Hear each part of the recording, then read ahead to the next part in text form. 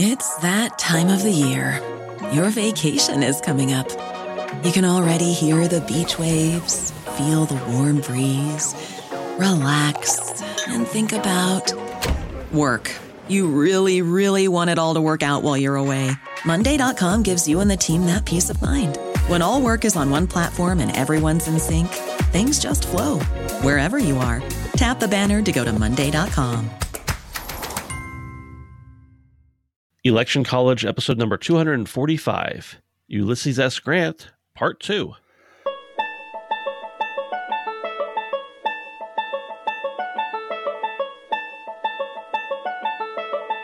Let's throw a political party.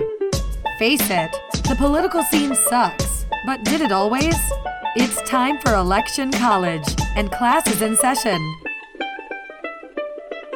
Now, your hosts, Jason Goff and Ben Smith.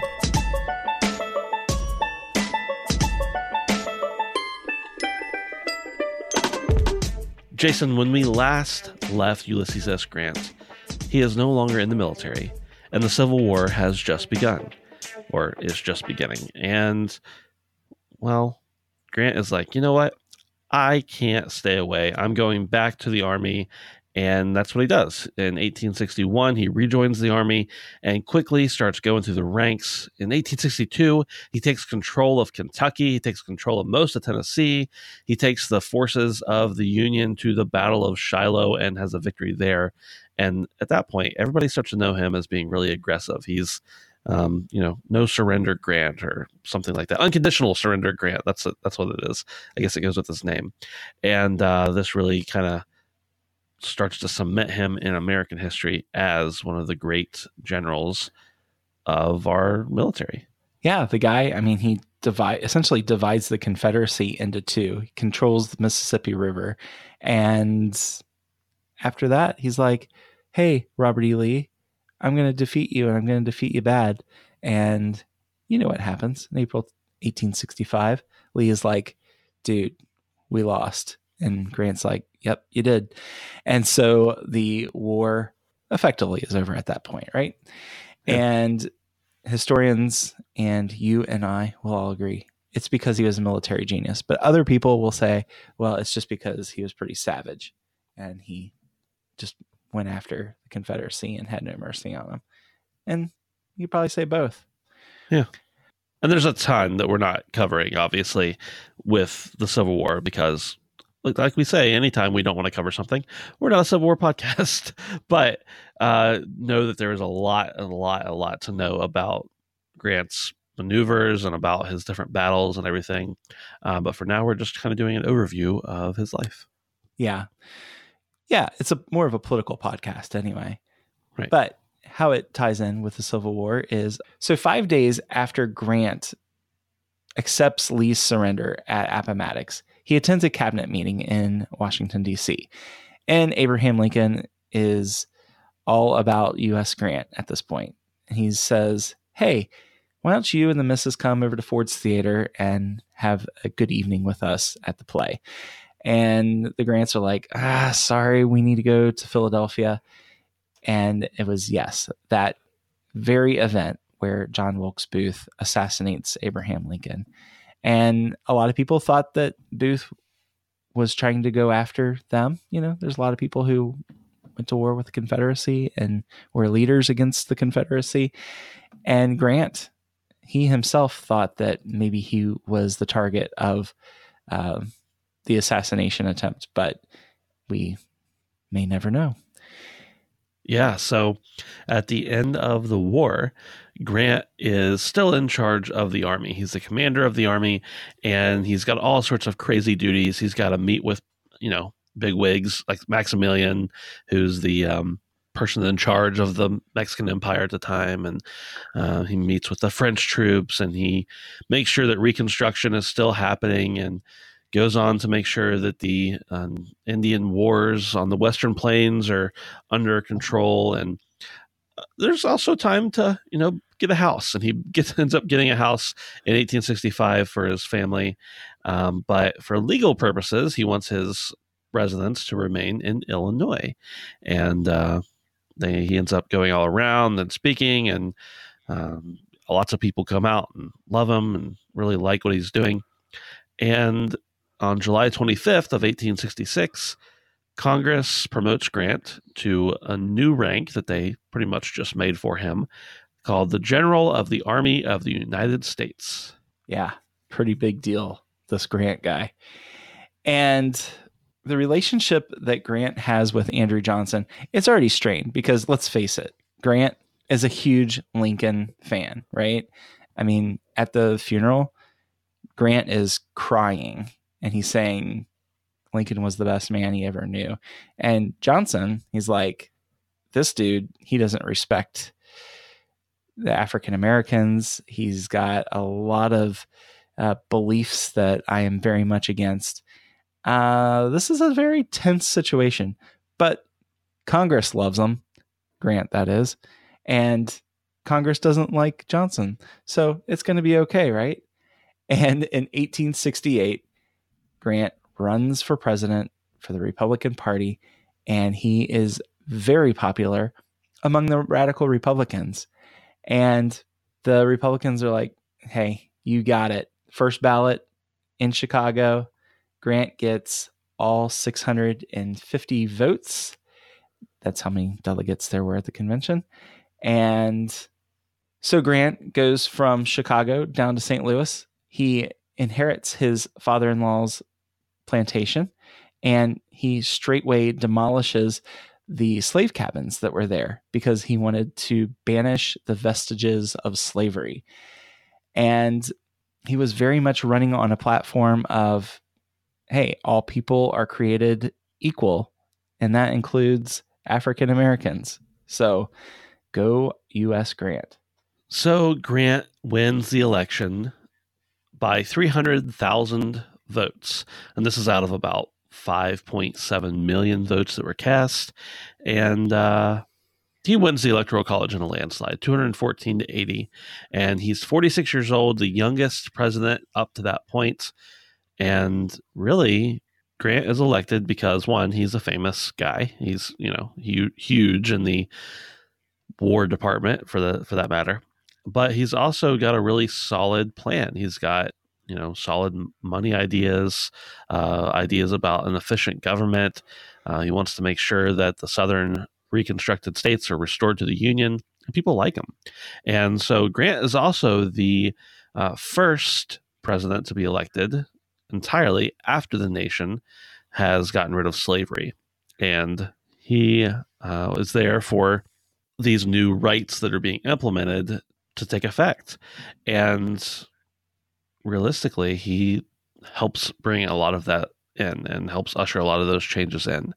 And, he lost a couple states due to KKK violence against African American voters. They loved him so much, and the KKK were suppressing them, primarily in Louisiana and Georgia. So you can just imagine that it was quite the interesting time for the country as a whole, but also for Grant as he kind of helped navigate through some of those more touchy racial issues. Yeah. Hey, Ben, did you ever realize that Grant nominated James Longstreet to the position of surveyor of customs at the Port of New Orleans? Like, that was kind of out of characteristic. But keep in mind, we so often look at the Civil War as very black and white. Like the North was good and the South was bad. But these generals, they had relationships with each other, so Longstreet and Grant, they were friends at West Point, and here they fought against each other. And he's like, well, you know what? I really hate what the Confederacy stood for, but James, I like you as a person. Hey, let's try to unify this nation of ours. And so he did things like that. And that was considered quite shocking to people. And it was quite shocking to me when I first learned that. Yeah. But Grant had a lot of influence despite having a cabinet that wasn't the greatest. He probably didn't do the best job of delegating some of the responsibilities there in Washington. But he had a lot of influence for generations to come because he appointed 4 justices to the Supreme Court. And you see a situation where he is a polarizing figure, even more so than Johnson. Because let's face it, the whole reason Lincoln had Johnson be his vice president is because he is all about getting the North and South reconciled, right? And Grant is like, it's an abomination what the South did. We are going to really enforce civil rights. And in a message to Congress in 1874, Grant wrote that they should, quote, treat the Negro as a citizen and a voter as he is and must remain, as soon parties will be divided, not on the color line, but on principle. So that was very forward thinking, because think about it. It was almost 100 years later that civil rights actually came to fruition in many parts of the country. It's kind of crazy, Jason, because as forward thinking as he was about the African Americans, he wasn't so much about the Jews. We'll go back a little bit here. During the Civil War, he was really concerned that cotton trading was going like all over the place, and he kind of thought that this was, really undermining the Union war effort, that the Confederacy was making a bunch of money off of it. Union soldiers are dying out in the fields, etc. So he issues this thing called General Order Number 11, and it basically expels Jews as a class from the district, and saying that all the Jewish merchants were violating the trade regulations. Well, okay, so that's a pretty bad thing to do, to just get rid of a whole class of people from an area. But later Lincoln was like, okay, Grant, you have to revoke this. And within about 3 weeks, he rescinds it. So for as helpful as he was to the African Americans, he was that much hurtful to the Jews during that time. However, during when he's building his cabinet and everything, to kind of help rectify that decision, that General Order Number 11, he starts appointing some Jewish leaders to office. Simon Wolfe to Recorder of Deeds, Edward Solomon to the governor of the Washington Territory. And so, that kind of helps bring back his name a little bit, but still got a long way to go there with the Jewish people. One interesting thing, Jason, when he gets into the White House, there's a statue of Thomas Jefferson, and he just gets rid of it and sends it over to the Capitol Rotunda. Yeah. Very much a staunch Republican at the time. And, he did have his low points of his presidency, where you saw the economy just tank in 1870 because of issues with the gold standard. You had some controversies that we've talked about in the administration, where people were doing things without Grant knowing about it. And even in spite of the controversies that existed during his administration in 1872, he is reelected. And he saw the chief issues of the day as being freedom and fairness for all Americans. And he really wanted to emphasize the benefits of citizenship for freed slaves. And he even did things with the Native Americans to try to integrate them with the white man. And he placed a large effort into education programs for the Native people. So we go through Grant's second term as president, not without controversy, but without anything too incredibly major for a while. There is the Panic of 1873 that comes about, and partially due to the Coinage Act of 1873, which basically says you can't use both silver and gold as money. Pretty much only going to have the gold standard in place. And this kind of upsets some of the economics of the day.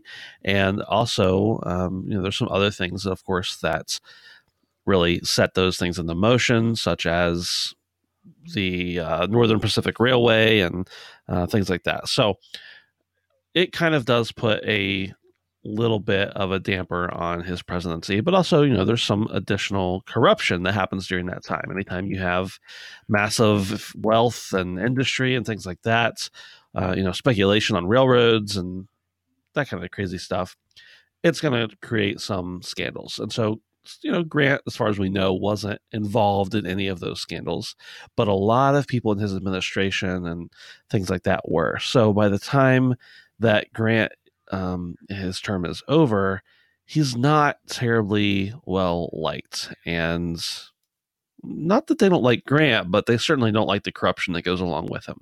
Yeah. So 1876 rolls around, and keep in mind that he could have totally run for a third term, because that was something you could do prior to the 1940s.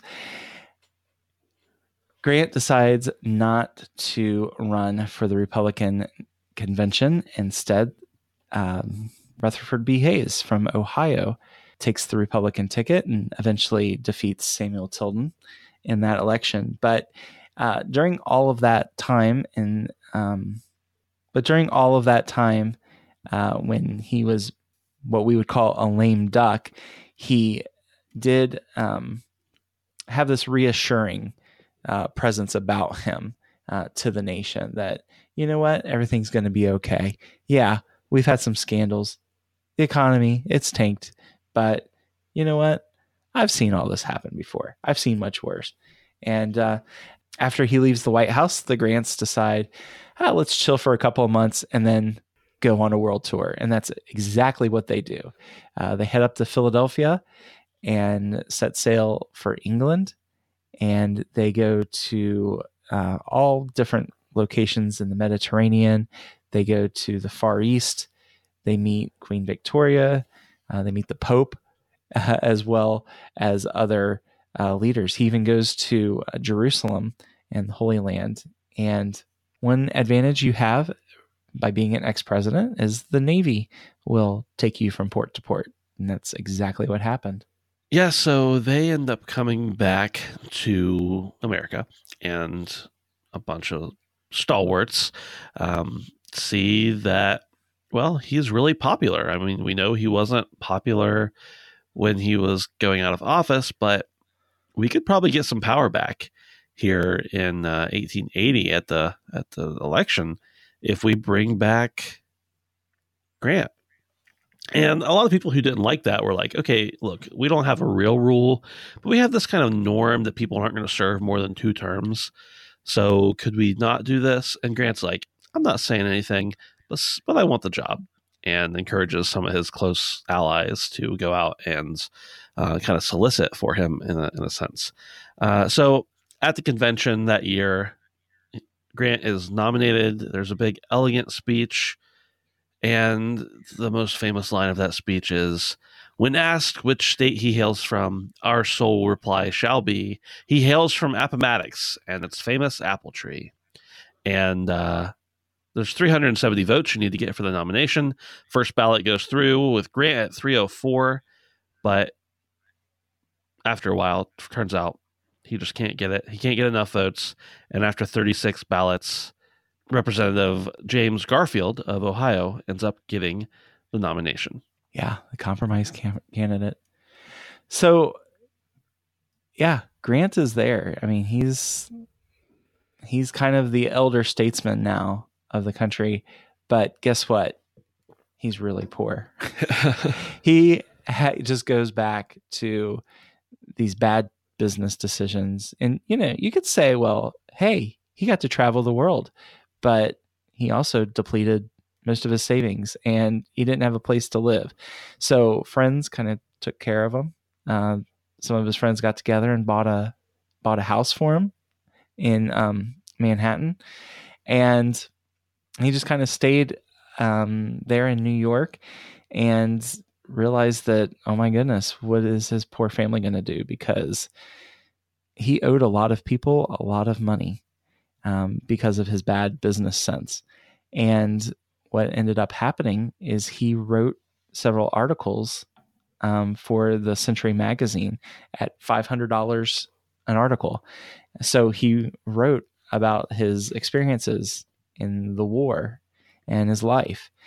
And that's how he made his living. Kind of weird to think about that, isn't it? I mean, it is, yeah. Would we ever have such a revered political figure in the present who would struggle so much? But in the summer of 1884, he's complaining of a sore throat. He's like, everything's okay. But by the time October comes around, he goes to a doctor and they learn that it's cancer. He's got throat cancer, and it's probably because he liked to smoke cigars. He was probably a chain cigar smoker. Like a chimney.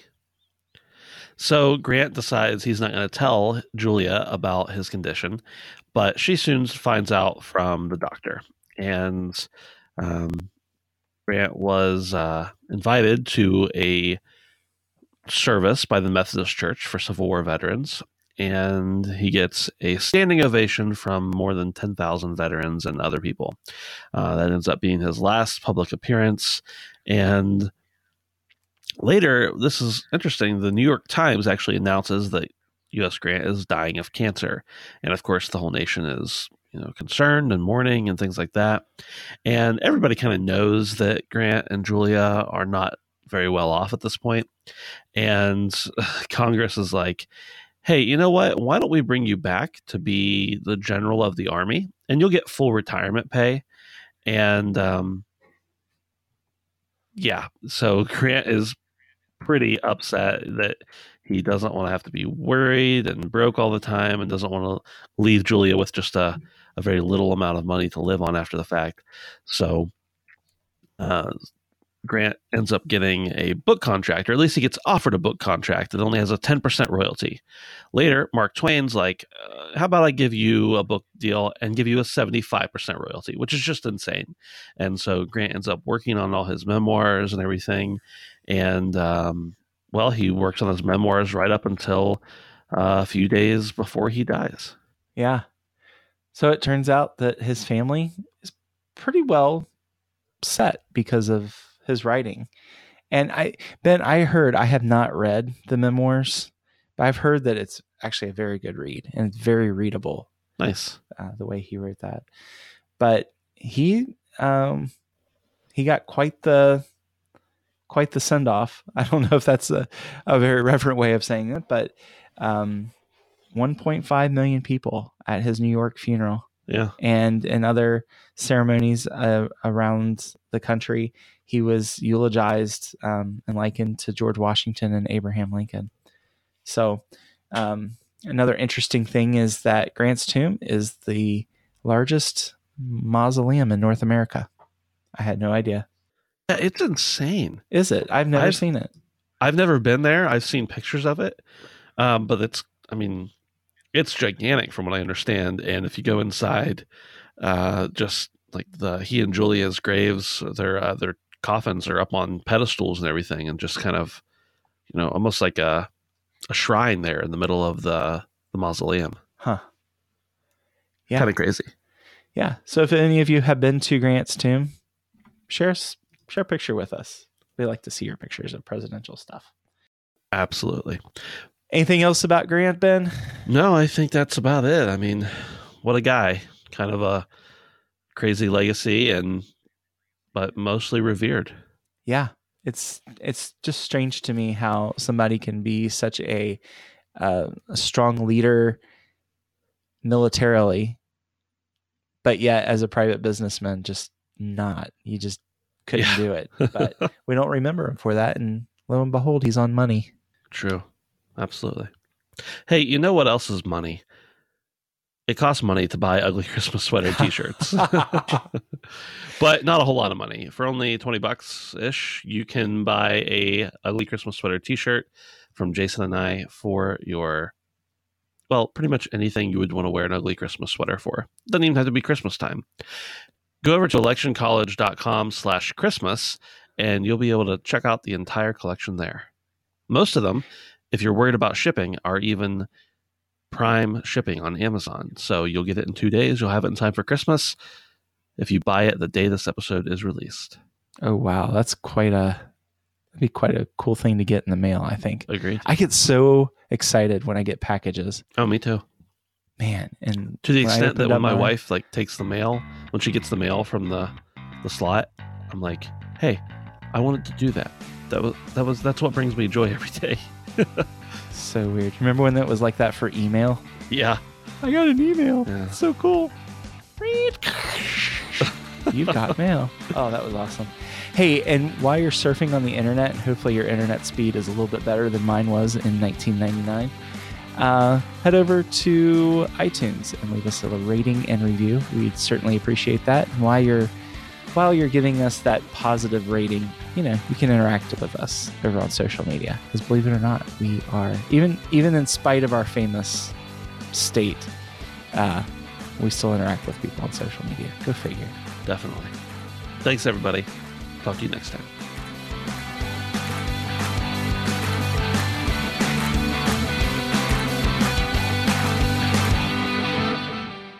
This is the story of the one. As head of maintenance at a concert hall, he knows the show must always go on. That's why he works behind the scenes, ensuring every light is working, the HVAC is humming, and his facility shines. With Grainger's supplies and solutions for every challenge he faces, plus 24/7 customer support, his venue never misses a beat. Call quickgrainger.com or just stop by. Grainger, for the ones who get it done.